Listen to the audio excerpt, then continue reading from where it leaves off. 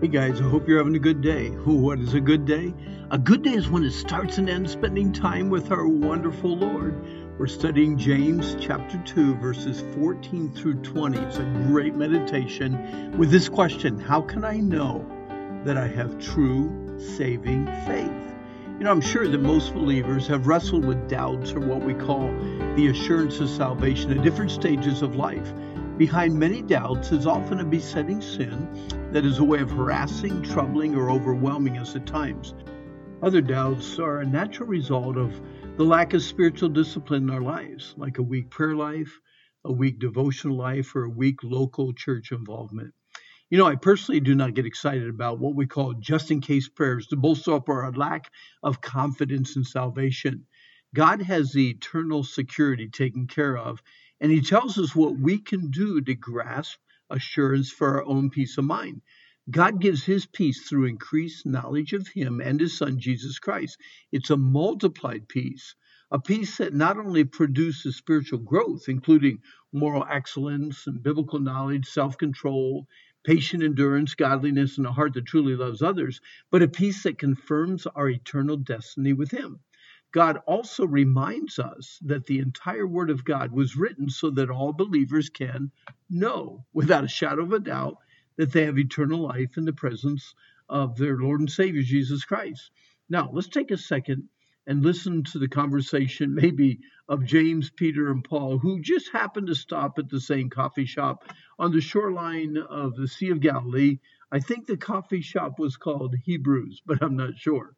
James says, "Hey guys, I have some friends who say that they have faith, but have absolutely no spiritual evidence or works to back up the claim.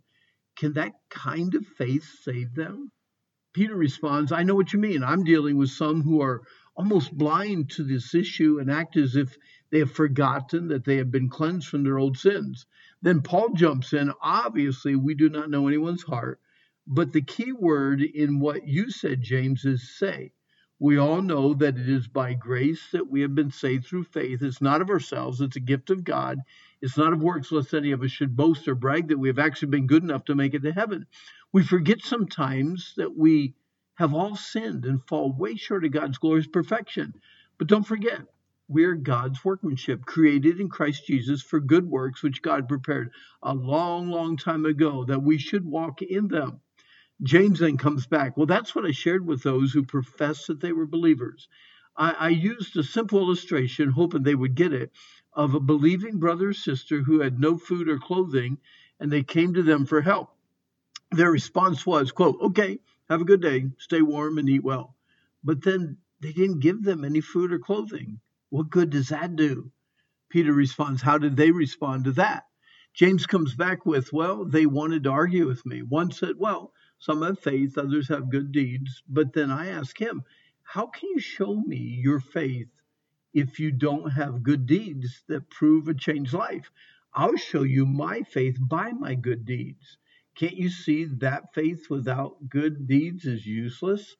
Paul said, "Well, I remember helping both our friends Timothy and Titus counsel this very problem and reminded them that believers are supposed to be good examples of good deeds, and those who refuse to abstain from wickedness by their deeds or works actually deny the Lord and live a detestable, disobedient life." Now, Peter comes back and says this: "My counsel is on the other side of that coin. If these professors want to live with confidence and assurance, they need to diligently get to work and add to their faith some moral excellence, some biblical knowledge, self-control, patient endurance, godliness, and a heart that truly loves others. Then I promise that they will live a life of confident assurance." Then James jumped in and said, "Hey, think about it. Our religious friends who defend themselves by saying that they believe there is one God, well, good for them. Even the demons have experienced the power of God when He cast them out of heaven. And I'm sure that this is why even now they tremble at the thought of being in His presence again. They have to know of the deity of Jesus Christ by observing His triumph over death when He rose from the grave. It is so foolish to think that a faith that does not change our lives and help us to grow and become more like Christ in our love and joy and peace, patience, kindness, goodness, faithfulness, gentleness, self-control is real faith. It sounds like dead faith to me. Paul comes back. Well said. I like that list of changes. Have I heard that somewhere before? James comes back. Well, you guys are great help. Hey, I think our honey sweetened goat milk lattes are ready.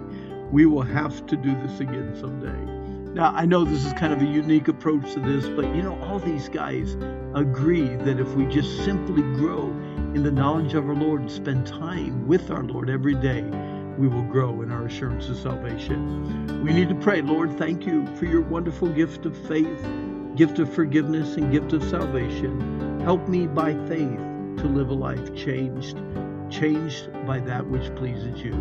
Thank you, Lord, for being so good to us. Here, time's up for the day. I hope this has been fun for you. But today is the day the Lord made. Let's rejoice. Let's be glad in it. And I hope that you have a good day.